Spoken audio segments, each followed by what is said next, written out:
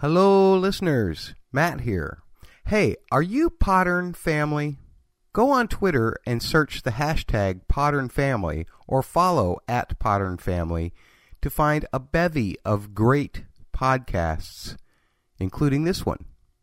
That's hashtag Podern Family or at Podern Family on Twitter. Part of the Rewatching Good Television Podcast Network. It's the Sorkin Cast.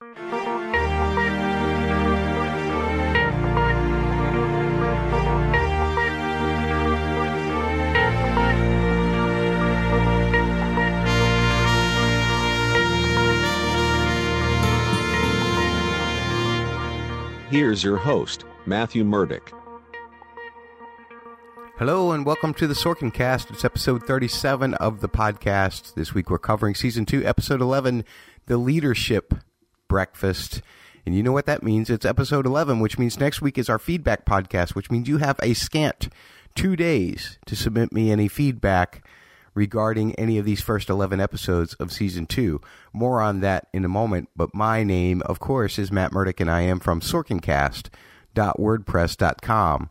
That's your one-stop shop for all of the back episodes of the podcast. You can also find contact links and podcatcher links, and if you take the time to leave me a review on iTunes or Stitcher or whatever podcatcher you use, review of the written kind, then I will be happy to thank you in next week's podcast, the feedback podcast, especially if you submit it, of course, by this coming Tuesday.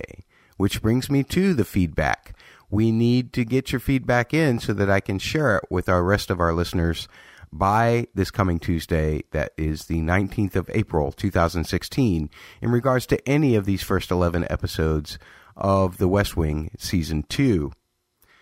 Also, you may notice that at the website, sorkincast.wordpress.com, we've updated our What's Next page with a new poll for what should we cover after Season 2 of The West Wing, and you need to get your votes in there as well, because the poll will be closed on Mother's Day, May 8th, and whatever is ahead in the poll then is what we will cover next.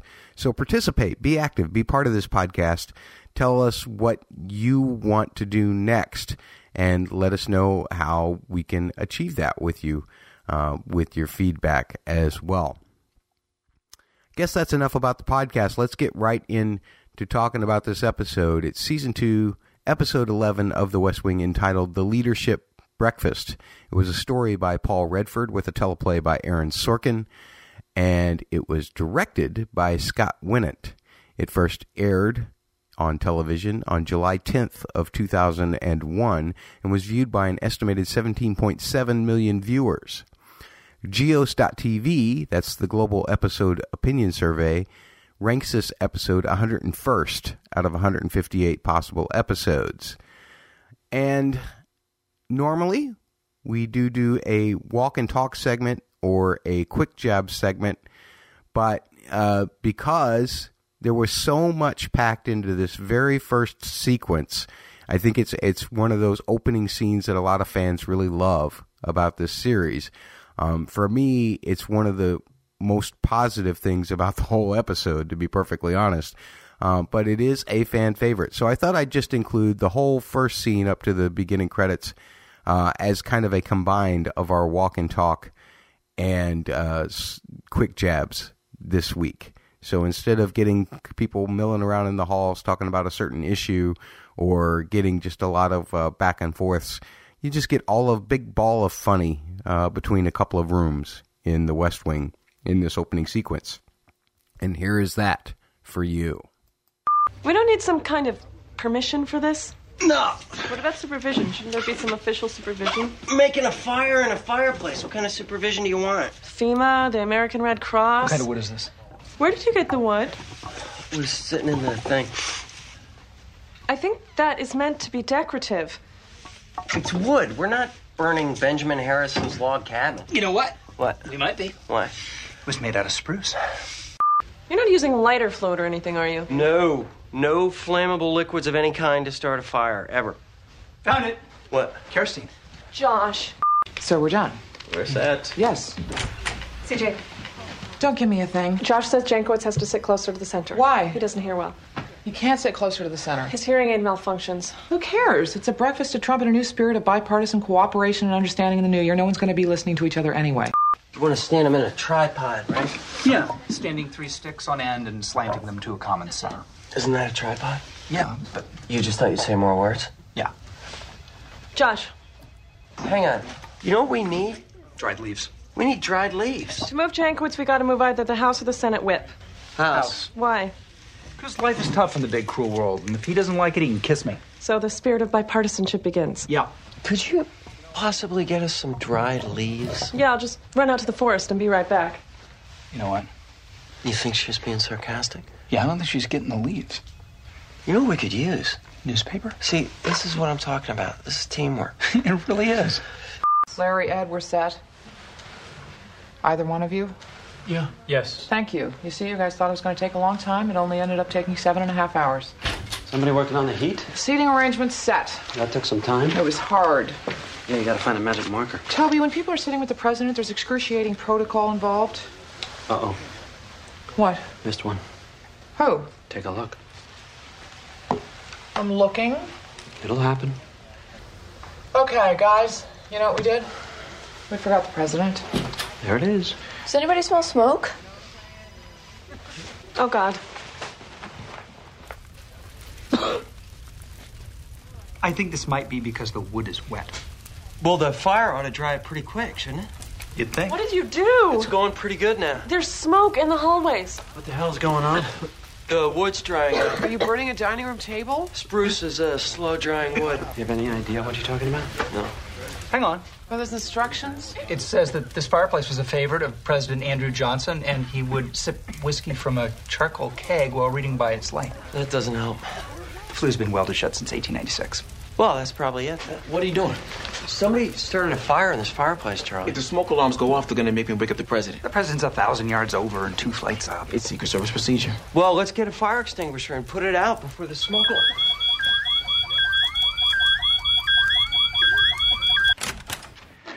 What? Mr. President, you know you told me not to wake you up unless the building was on fire. Yeah, like from trying to make a fire in a fireplace that's sealed off to missing the president in the seating chart. The whole sequence, again, like I said before, was probably one of the best parts of the episode for me, honestly. It's a little over-the-top slapstick, of course, but to me, it had a lot better humor in it than the whole Karen Cahill stuff throughout the rest of the episode. And it was good to get a laugh or two kind of out of the way right up here up top and get you in kind of a good mood, because what happens to the White House in the rest of the episode is a little dark, at least politically speaking. So let's get right into talking about the episode. We'll start with our first clip where the staff discusses the leadership breakfast with the president. Leo confesses to Josh that he's made a prominent colonist, Karen Cahill, angry.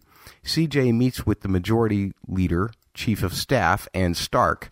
The Karen Cahill assignment is passed to Sam, and Toby lobbies Leo to talk about some real issues at the leadership breakfast. Who was the idiot who set off the smoke alarm last night? Well, it sounds a lot like you're talking about Sam, Mr. President. Were you inconvenienced, sir? They had me on the Truman balcony for 6 minutes in my underwear. Was it cold?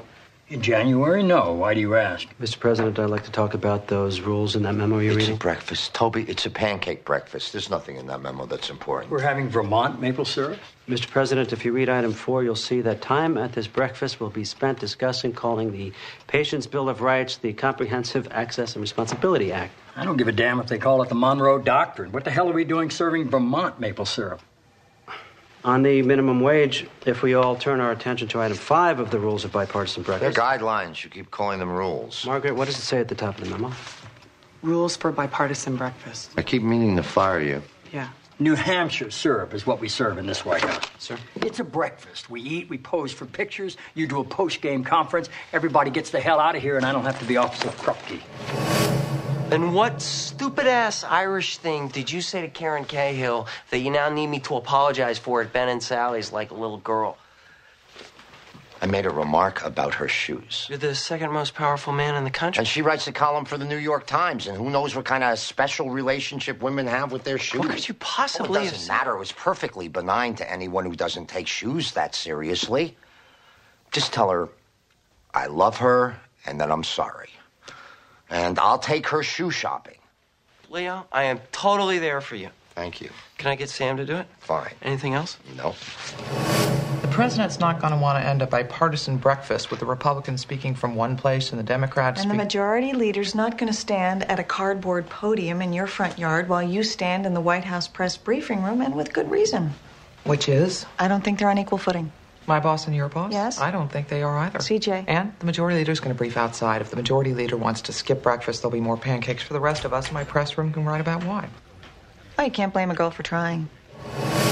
You want to free up office space by kicking out the press corps. Yeah. And putting in a swimming pool. I realize that there's some flaws in my logic. Yeah. Leo needs a favor. What? He needs you to go to dinner at Ben and Sally's and apologize to Karen Cahill for making fun of her shoes.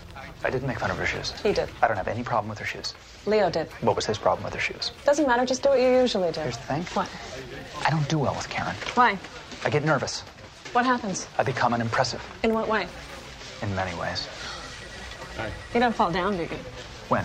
With Karen. Once. You'll be fine. You think? You'll be impressive. I never have been before, but that's no reason to think I'm not going to do it. Right. You know why? Doesn't really matter. Perseverance. You get right back on the horse. I'm going to sit there, and she's going to go home saying, that Sam Seaborn's impressive. I'm going to say nice things about him. Reach for the stars, Sam. I will. Good. I'm going to have breakfast with Aunt Stark tomorrow. Leave it alone. I think we should be able to discuss the Toby, minimum wage and what... it's a brand new year. So let's not faff around. It's breakfast. I know, it's breakfast. We're not going to come up with solutions in 90 minutes. But we have the principals in a room with no cameras. The leaders of the land. And not to talk about how we're going to approach the minimum wage, the Patients' Bill of Rights, tax relief and education in the legislative session that's about to begin is a criminally negligent and cowardly refusal to do what we were all sent here to do.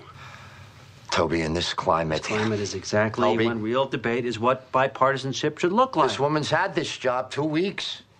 I don't like dealing with people who are trying to impress me. I know her a little.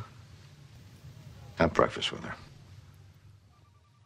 So, you may recall in the Shibboleth episode and the Galileo episodes, I compared the differences between the characterization of Toby. And I kind of criticized the writers for making Toby really uncharacteristically reckless in Shibboleth. However, that was more for the benefit of first-time watchers, because there is one commonality about Toby that I pointed out in the Shibboleth episode that may be an excuse here as well. Here we see Toby being very, very passionate about debate, and he wants the issues talked about. That's the same thing he wanted to do in terms of the school prayer as an issue back in the Shibboleth episode. So maybe we are just now beginning to see, as the show is going on, the trait of kind of being presented itself repeatedly in that when Toby gets passionate about something, he does sometimes misstep. That I can forgive. But you do have to admit that in the last 4 episodes, we've seen all of these huge pendulum swings from Toby, from where he is like the smartest guy in the room to Toby is like the dunce of the room. He's going back and forth, not doing very well in some aspects because his passion is getting in the way, as opposed to when he has a clear head, then he's seeing all of the pieces in play. Green beans, for crying out loud. I have to say that the wild swings, that's a little annoying to me. But as long as we're going to establish this happening once in a while, this passion getting in the way of his intellect, so to speak, then I'll chalk it up to character development from here on out. Despite the fact that I don't really like it, because I like to think of Toby as the smartest guy in the room, because Toby is one of my favorites. But the thing is that Toby is really only trying to put in action the play that Leo gave him and the rest of the staff back in the Let Bartlett Be Bartlett episode. I mean, his idealism has been set on fire by that again. He kind of hem-hawed around like the State of the Union speech and stuff, and you could see that idealism was there. But then when Leo said, all right, we're going to let Bartlett be who he is, Toby was inspired by that, and so he has been trying to get some of these issues out in front. for the reason of debate, because he feels that that's healthy. But again, his passion is getting in his way a little bit here. So he's not really in good faith executing Leo's policy. He's just kind of running with the ball, so to speak. And it just seems like that really clouds everything, because he's not noticing at all that Stark is setting up her boss's bid for a presidential candidacy. It feels like it's almost because he trusts her too much.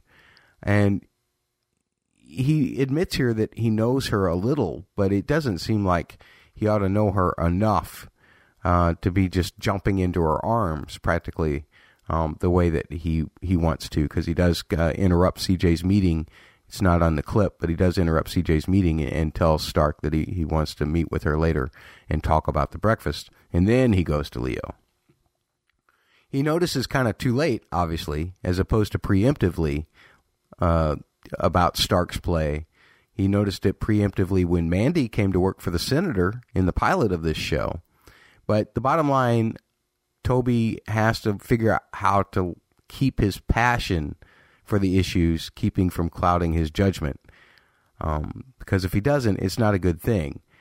And actually, I'm going to have a little bit more to say about Stark's overall play in this episode in the spoiler section. I am going to have a spoiler section after the end music for those of you who have seen the whole series. So we'll get on that in just a moment. But let's talk about what we know about Ann Stark right now. Her little showdown about the locale of the press conference with CJ, that was interesting. You probably know that Felicity Huffman is one of the stars of another Sorkin show as well, Sports Night, which we will cover at some point in the future. Maybe if you vote to cover Sports Night in the What's Next tab this time around by Mother's Day, May 8th. We'll be covering that next. But Felicity Huffman is one of these actors. It seems like Sorkin shows bring in a lot of the same actors to do things. There's another instance in later seasons for this show, but that's neither here nor there now. Anyway, I love Felicity Huffman as an actress, and I thought that the writing did a pretty good job cloaking what her true intentions were in these earlier scenes. As we find out, she is a person who is more or less a war general for the Republican Party. And so she's backing up this guy. She's setting the pieces in play, which, again, Toby makes for a very opportunistic play later on in this episode. Because Toby's judgment, if it were a little better, then there would be no reason to suspect that anybody else might be able to pull anything like this. But it is the fact that Toby's judgment is clouded here that Ann Stark gets a chance to play this play that she does. Plus, I think a big difference in this aspect and this characterization of another Republican or another person on the conservative side, this Ann Stark is very smart. Plus, she's sarcastically funny. But that also kind of masks her as being fairly benign as well, until you get to the result of this episode. Now, as for the Karen Cahill stuff, after I got past to Sam, I have to say I really kind of lost interest in the whole thread. I think mainly because I've noticed that, again, sometimes, and I just kind of complained this about Toby in the Shibboleth episode, that he was being placed in that position just to serve a purpose. Maybe instead they've tried to turn that into a character development thing for him here. But, Sam is really smart when Sorkin needs Sam to be really smart. And he's really kind of a stooge when Sorkin needs him to be a stooge. And that's okay. It's just I don't like characters being used as function rather than as character sometimes. I will grant that there is an exception made for Sam. He does kind of swing both ways, from brilliant to bumbling, more or less, all of the time. And sometimes whether it's humorous or serious stuff. But it seems like here they kind of took the Sam, mold, and they applied it to everybody.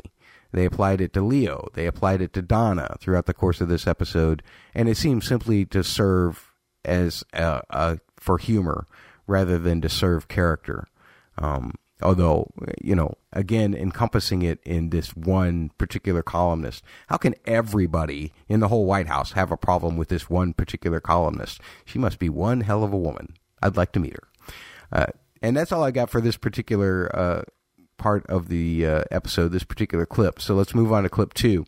Sam tries to make office space in the West Wing, then realizes he may have screwed up with Karen Cahill. Toby meets with Ann Stark and makes a concession, and the president reviews the breakfast toast that Sam wrote. What's the question? CJ thinks if we move the press out of the West Wing, the American people will object. She's crazy. So I want to show her numbers. Mike at Global Strategies. I want to tack on a question, okay? What should the question be? If the White House moved the press corps to Trenton, New Jersey, would you give a flying? Okay. Would you object to the White House moving the press room out of the West Wing and into a facility across the street? Read it back. How'd it go? It went great. Thank you. I had to talk to Karen Cahill last night. Did you fall down at all? I did not. In fact, we were talking about the stability of former Soviet republics and their fear of Islamic extremism, and I have to say that I made some very scholarly points regarding the remaining nuclear weapons in Kyrgyzstan, and I have to believe, not Kazakhstan. Nuclear weapons are in Kazakhstan. Is it Kyrgyzstan? Yeah. Yeah, well, Kyrgyzstan has no nuclear weapons. No. I'm sure you got it right last night. I'm sure. Okay. Toby, small businesses will fold or produce less because they can't afford to pay a federally mandated wage. The unemployed will, in turn, face higher prices while receiving no wage. Fine, so let's talk about it at breakfast. No. Why? Because 20 senators will call me and say, what the hell are you doing starting the ball rolling without us? No, they will call and say, what the hell are you doing rolling the ball at all? You're going to sandbag the thing in committee? You've shown us your whole hand. You're playing a game and not that well. I just got here. Your predecessor didn't play it well. Maybe that's why they gave me your job. And we're not going to get screwed around on the wage hike. No? We have the votes and you know it. Well, having the votes doesn't matter that much if the leader decides there isn't going to be a vote. There is going to be a vote, straight up or down, and if there isn't, we'll offer the wage hike as an amendment on everything that moves. Say that again? You heard me the first time. Do you not remember that I am the same person who bought you a can of syrup? And Toby, what have I done to make you think I'm scared of you? The Patient's Bill of Rights. we can talk about it? We can spend 15 minutes on dropping the litigation shield. In exchange for what? Some flowers wouldn't be out of line. In exchange for what? The spirit of bipartisanship. In exchange for what? I want the press conference at the Hill. Our guys are tired of looking like the president's stupid cousin. That's all? Yeah. You want the press conference on the Hill? Yeah. Done. CJ Craig says no. CJ works for me. Ladies and gentlemen, that's funny. Nah, that's funny. She's a woman? Yes, sir. Did you mark that down? Yes, sir. We spend so much time demonizing the other side, treating our opponents as if they were threatening strangers with whom we share nothing in common, that we've lost sight, perhaps, of the greater truths. Did you know it's bad luck to toast with water? I didn't. Yeah, you don't want to make a toast with water. Should we go, sir? From Greek mythology, I'm almost sure. You lose your spirit. To what? To what do you lose your spirit? That's a good question, Charlie, and I could tell you, but I think it's better if you look it up on your own. I'll hit the library as soon as I get off work tonight at 1 a.m. We've lost sight, perhaps, of the greater truths. There's a lot more that unites Americans than divides them. That's good. There's a lot more that unites Americans than divides them. Remind me to tell Sam that's good. Yes, sir. And remind me not to toast with water. Yes, sir. Let's go. As I said before, the Cahill stuff really isn't all that great to me, but I did like the thing about the West Wing needing more office space, interestingly enough, because Sam wants to move the press corps across the street, so him and Josh put a question on a poll because CJ thinks it's a bad idea. And, of course, the press gets wind of this later on in the episode when one of the reporters gets polled themselves. One thing that should be pointed out isn't so much the funny of this, but the fact that even though CJ has been hazed a lot and been kind of made fun of for not really knowing a lot, especially by Toby, I mean, he made fun of her for not knowing anything about how the green beans would relate to politics. But she has started to become actually one of the smartest people in the room. When you think about the fact that she suggested the broader theme in Galileo, the fact that she knows moving the press would be a bad idea, that she totally objects to what Toby agrees to with Ann Stark, and even figures out that they are about to get hit before everyone else later on in the episode. CJ is on it. She is absolutely on it. And I will have a little more to talk about with that in the spoiler section as well. But yeah, CJ totally disagrees with what Toby's idea is here, his concession that he makes. And that brings me to Toby, because he is getting played like a fiddle here by Ann Stark.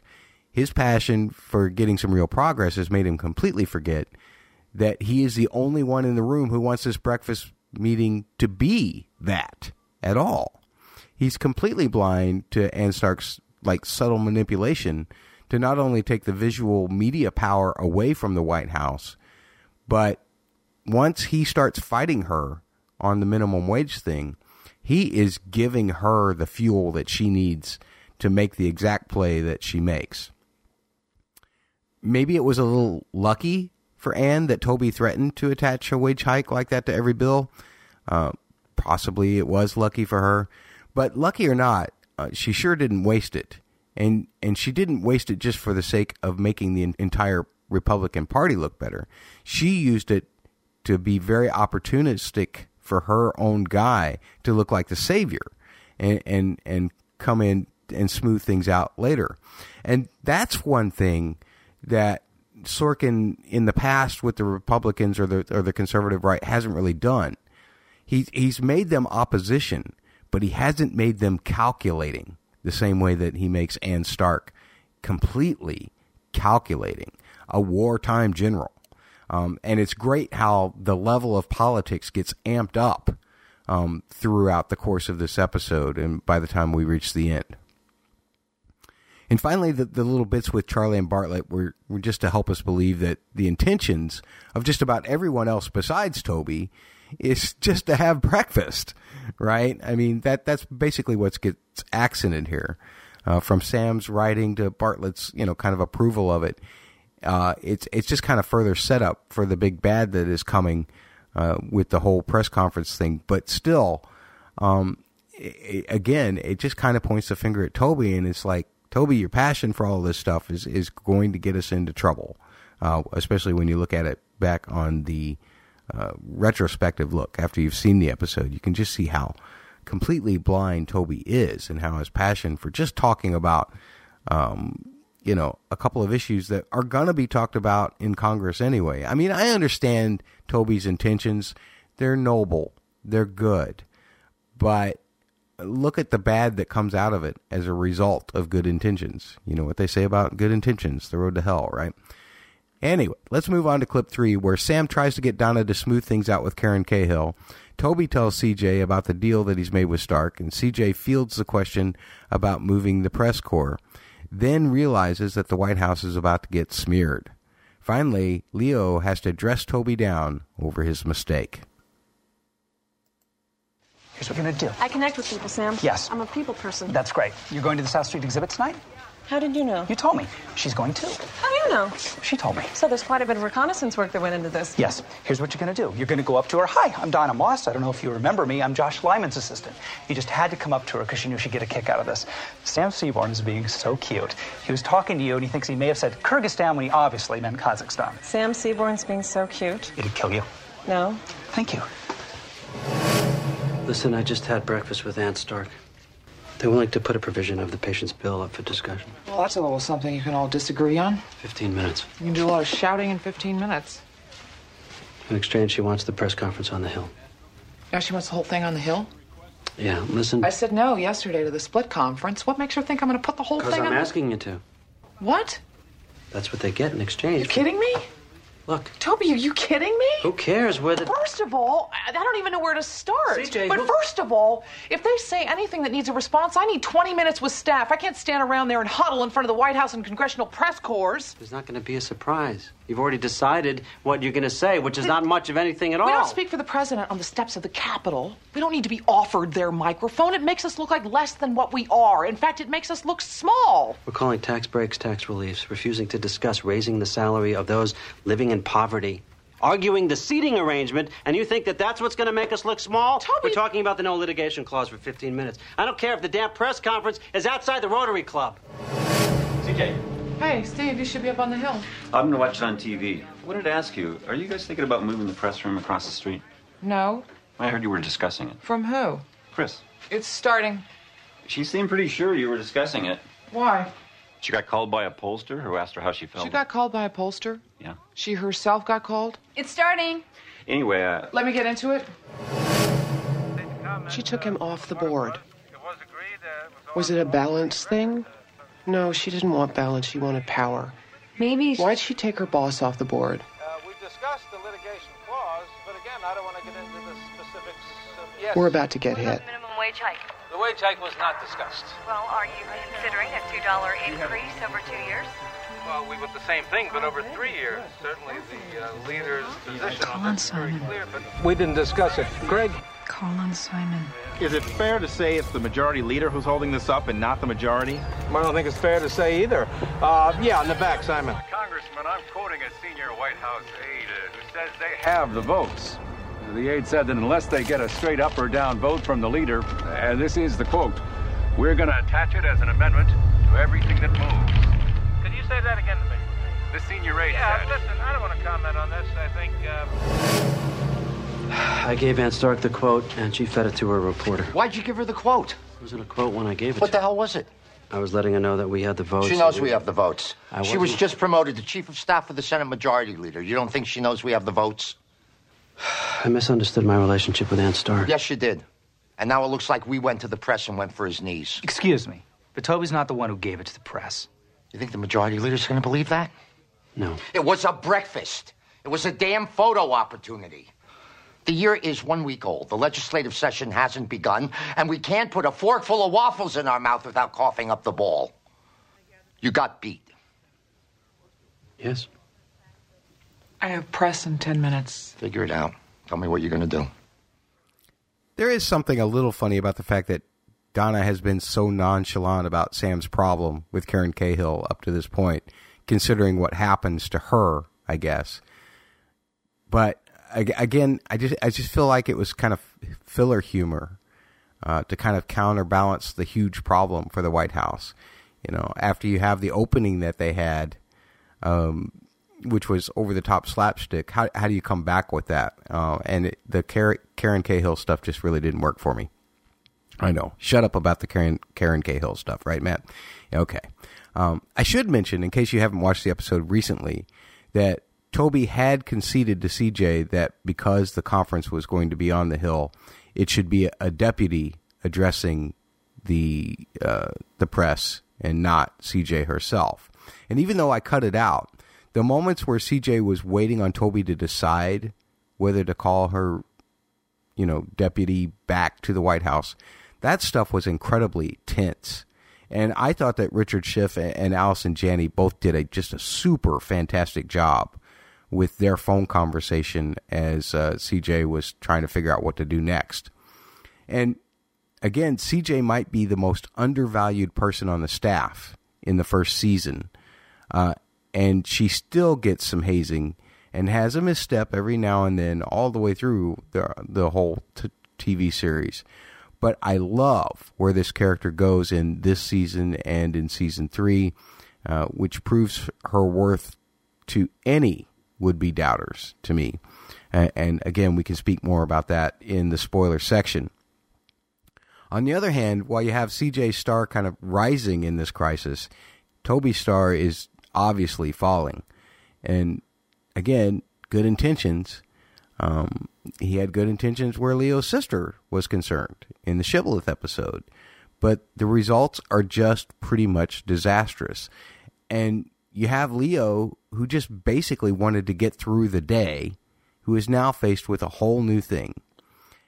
He had warned that this was a bad idea. He said that he'd had reservations about Ann Stark. His only mistake was trusting Toby's word that Toby knew Stark, which Toby obviously did not really know Stark. And when the question came from Simon, the whole tone of the episode changed immediately, and it made it significantly more interesting than it had been up to this point. This part of the episode really was great. I love this because it was like, oh, what are they going to do now? What are they going to do now?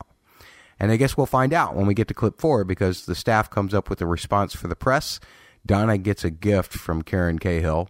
CJ confronts Josh and Sam about their poll question, and Toby visits Ann Stark to talk about what happened. Take the high road and say we don't want it to disintegrate into a war of words. We don't want to disrupt the fragile peace. Fragile peace has been disrupted. We've been accused of ambushing the majority leader in the press. Also, labor's going to want to know we stand by the minimum wage. Why don't we pass it off to labor? Have the labor secretary make a statement. We support the $2 minimum wage. Let's emphasize how close we are. We support the $2 minimum wage hike spread over 2 years. The Republicans want it over 3 years. We're close to an agreement. Sounds like we're close to agreeing on 30 months, which we're not. No one's going to want to cover a statement from a labor secretary, which is good, because if they did, it'd look like we're ducking. No, I don't think she's right. We can't be passive, and the high road doesn't go where we need it to. Be cool, be funny, smack them down hard. Majority leader is tragically out of touch with the needs of real people. And why wasn't he at the podium? A sore throat? We know how tough that can be. Thank goodness he had health insurance. There it is. That's the soundbite. And that's the new story. Toby. Do it. Carol, I need voting stats on health care. 5 minutes. Josh, this was delivered by messenger. What is it? It's, wait, no, damn, my x-ray vision is failing me today. Do that. How'd it go? Last night? Did you talk to her? Yes, I did, and I explained that you might have said Kyrgyzstan when, of course, you meant Kazakhstan. Did you say how it was cute the way I worried about it? I did. Did it turn out I got it wrong? She said she wasn't really listening while you were talking. Okay. I, on the other hand, had a most stimulating conversation with her. It was pithy, it was erudite, and most of all, it required no next-day follow-up explanation. Donna? What was in the envelope? Your underwear. What? I'm holding your underwear in my hand right now. And the way I know it's your underwear is that your name is sewn in the back, which obviously we'll spend some time talking about at a later date. How did you get my underwear? Donna, did you by any chance wear the same pair of pants 2 days in a row this week? No. Donna. Yes. Okay. When you got dressed on day 2, did you check the pant leg for the previous day's underwear? I don't need to check the pant leg. Donna. They fell out of my pants. It would appear that way. Where? The South Street exhibit.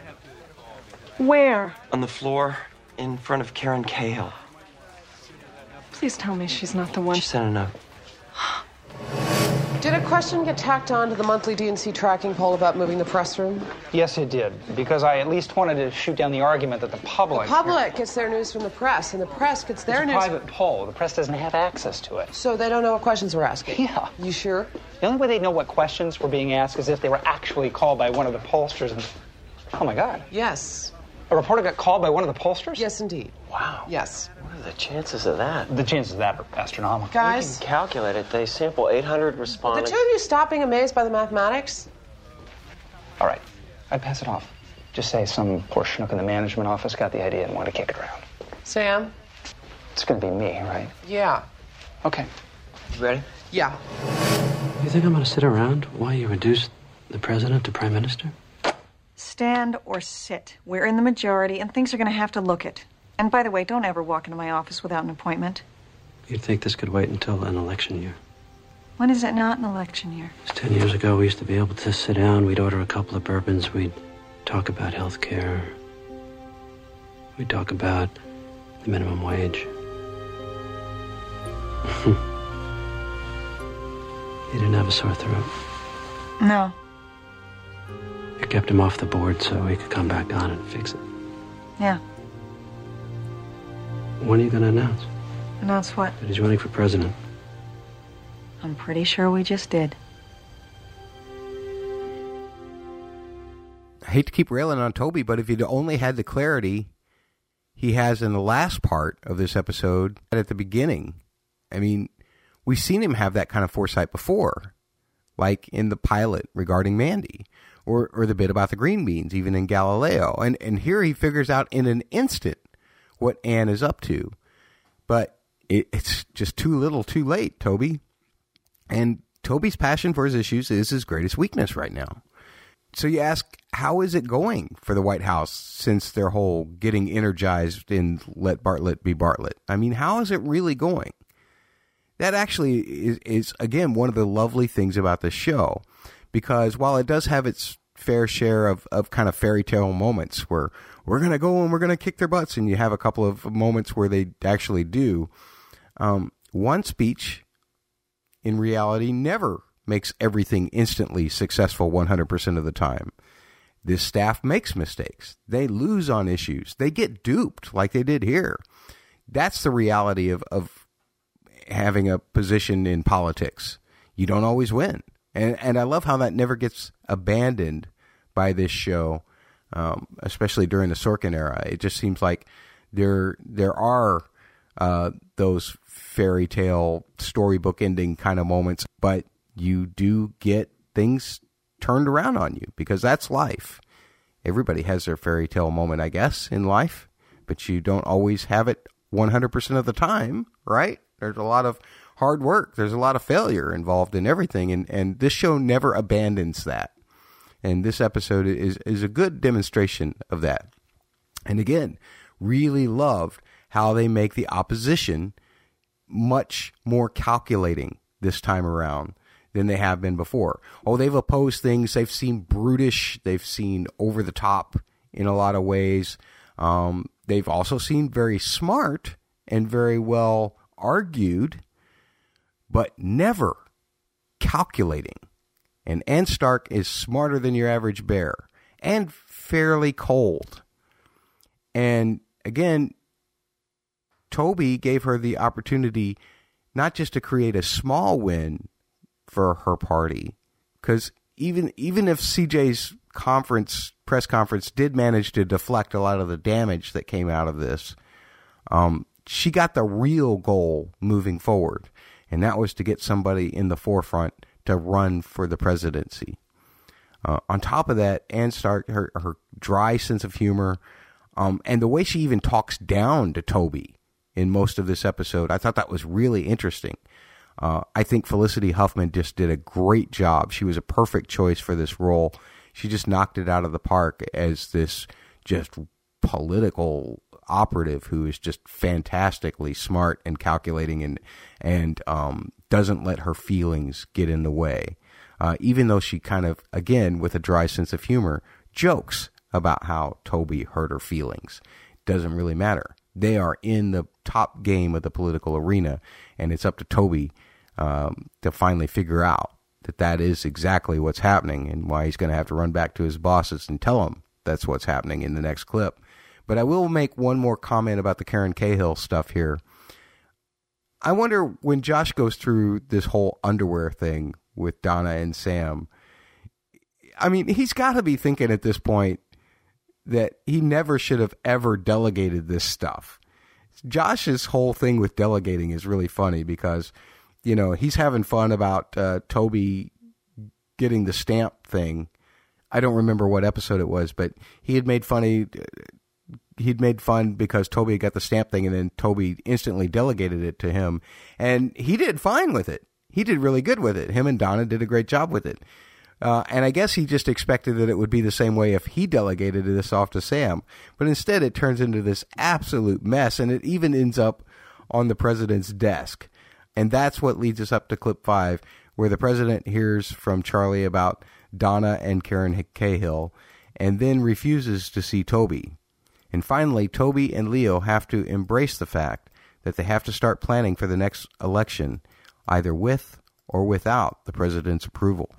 I'm going to read a short statement in response to the rather bizarre take on what was I think the whole damn thing is bizarre. Mr. President, I don't know if this is the right moment. Right moment for what? Donna Moss needs a favor. While talking last night to Karen Cahill, she accidentally dropped her underwear. She feels there's a chance that Karen Cahill may have misinterpreted that, and Donna asked me to ask you if you would call Karen Cahill and make it clear she wasn't making a sexual advance. Well, I'm not sure there is a right moment to ask me that, Charlie. So I should tell her no. Yeah. Good evening, Mr. President. Donna wants me to call Karen Cahill and make it clear she wasn't hitting on her when she gave her her underwear. Yeah, that's because I made fun of her shoes, and then Sam said there were nuclear weapons in Kyrgyzstan, and Donna went to clear up the mix-up and accidentally left her underwear. There can't possibly be nuclear weapons in Kyrgyzstan. Mr. President, please don't wade hip-deep into this story. Okay. Sir? Yeah. Toby. I'm going to bed. If anybody thinks of new ways for us to make friends, don't hesitate to wake me, or, just feel free to start a fire. Thank you, Mr. President. Good night. They didn't want to see me. He'll be all right in the morning. Yeah. You're the communications director. It was a TV show. It was a blunder from top to bottom. You should know that it could have been avoided at several points along the way if I'd listened to CJ. Or me. Yeah. Alexander Hamilton didn't think we should have political parties. Neither did John Adams. They thought political parties led to divisiveness. They do. They should. We have honest disagreements. Arguments are good. Only if they lead to statesmanship. Or it's just theater. And statesmanship is compromise. What about persuasion? They're coming for us, Leo. I know. I mean, they're coming for us now. Toby, if you knew what it was like getting him to run the first time. I know. Like pushing molasses up a sandy hill. If I go and tell him it's time to run again, he's going to get crazy. And frustrated, he's going to sink into his head. And he's going to say he's not running.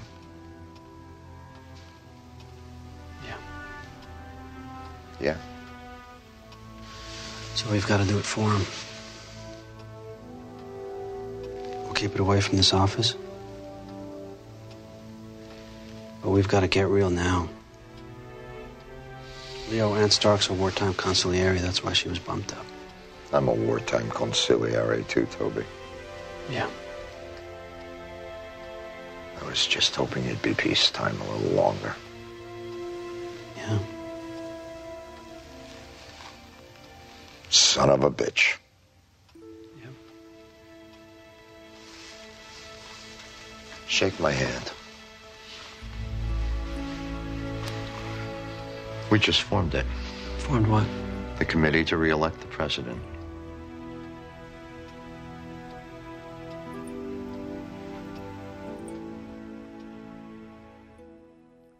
And if you screw up as much as Toby did, I would think it would be better to let Bartlett have some space. I do like that Toby wanted to come and apologize for his mistake, and he was obviously willing to take the heat that would come from President Bartlett about it. I also admire that Bartlett wanted to let it go, that he didn't leave just out of spite for Toby. I think he left because he might have fired him if he hadn't. He just wanted to make sure that he didn't say anything that he would regret later, obviously. And as for Toby, he wasn't just coming to apologize, but he was also coming with the bad news that it's time to start running again. And as for Toby and Leo, now they're having to face a whole new reality. I mean, just running a White House has got to be daunting enough. Keeping a White House, that's a whole other thing. And I guess you could say that kind of the moral of the story came from Leo this time in regards to the politics. But in the end, they have to get moving, and he knows it. You have to wonder if Toby had not been so blind about this episode, if they would even be having to form this pact at all right now. Because I don't think Ann Stark could have made quite the bold move that she did right off the bat if it hadn't been for the fact that Toby fed her the quote to give to Simon, right? And with Leo talking with Toby about how hard it was to make Bartlett run the first time, you know that has to do with the MS. Now, looking back on it in retrospect, now that we know that Bartlett had MS, Bartlett had no intention of even winning the nomination. As he told in Leo in season 1, he just planned to make a few speeches and get out of the race. And that was because of the MS. So, what will it mean this time for you first-time watchers to try and get Bartlet to run again? Will it mean anything? And we can talk more about that in the spoiler section as well. And I guess that's all I have to say for this particular episode. Let's get to my rating.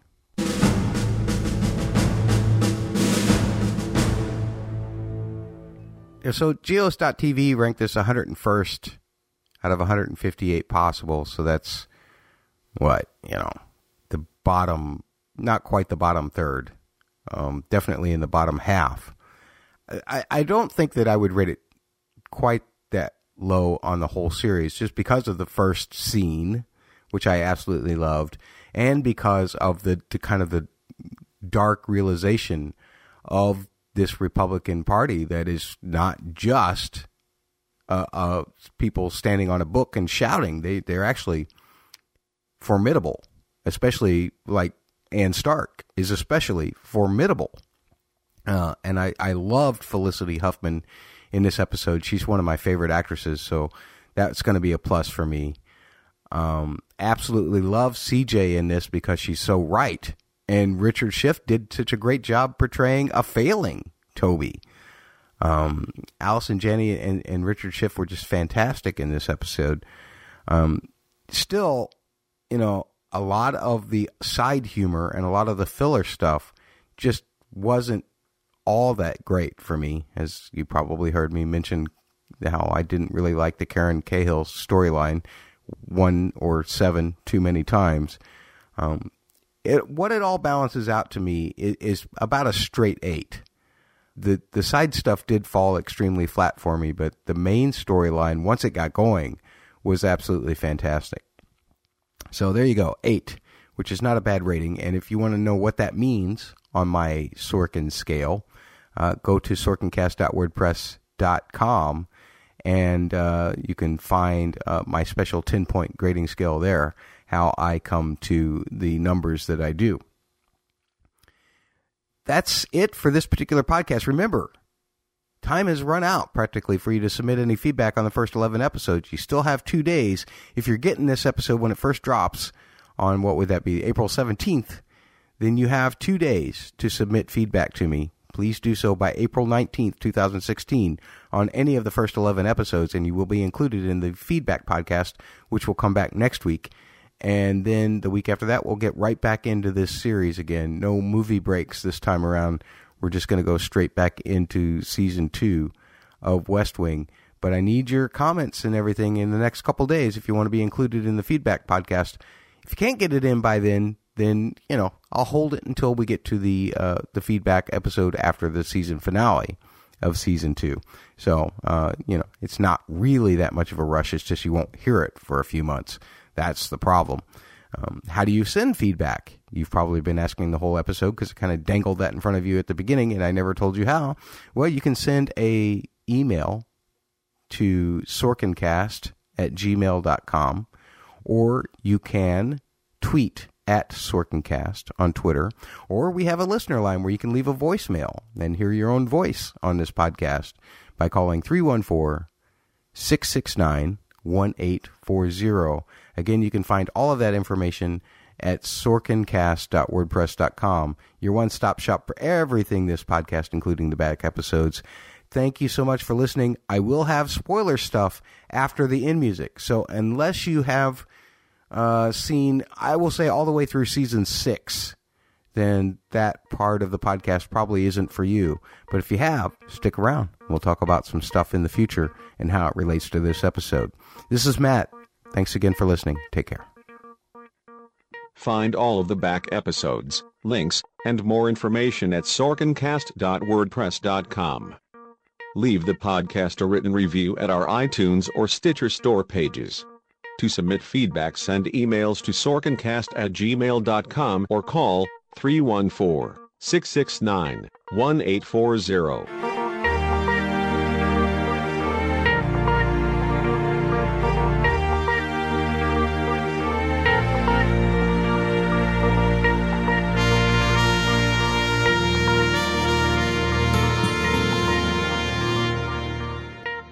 The Sorkin Cast is a member of the Rewatching Good TV network.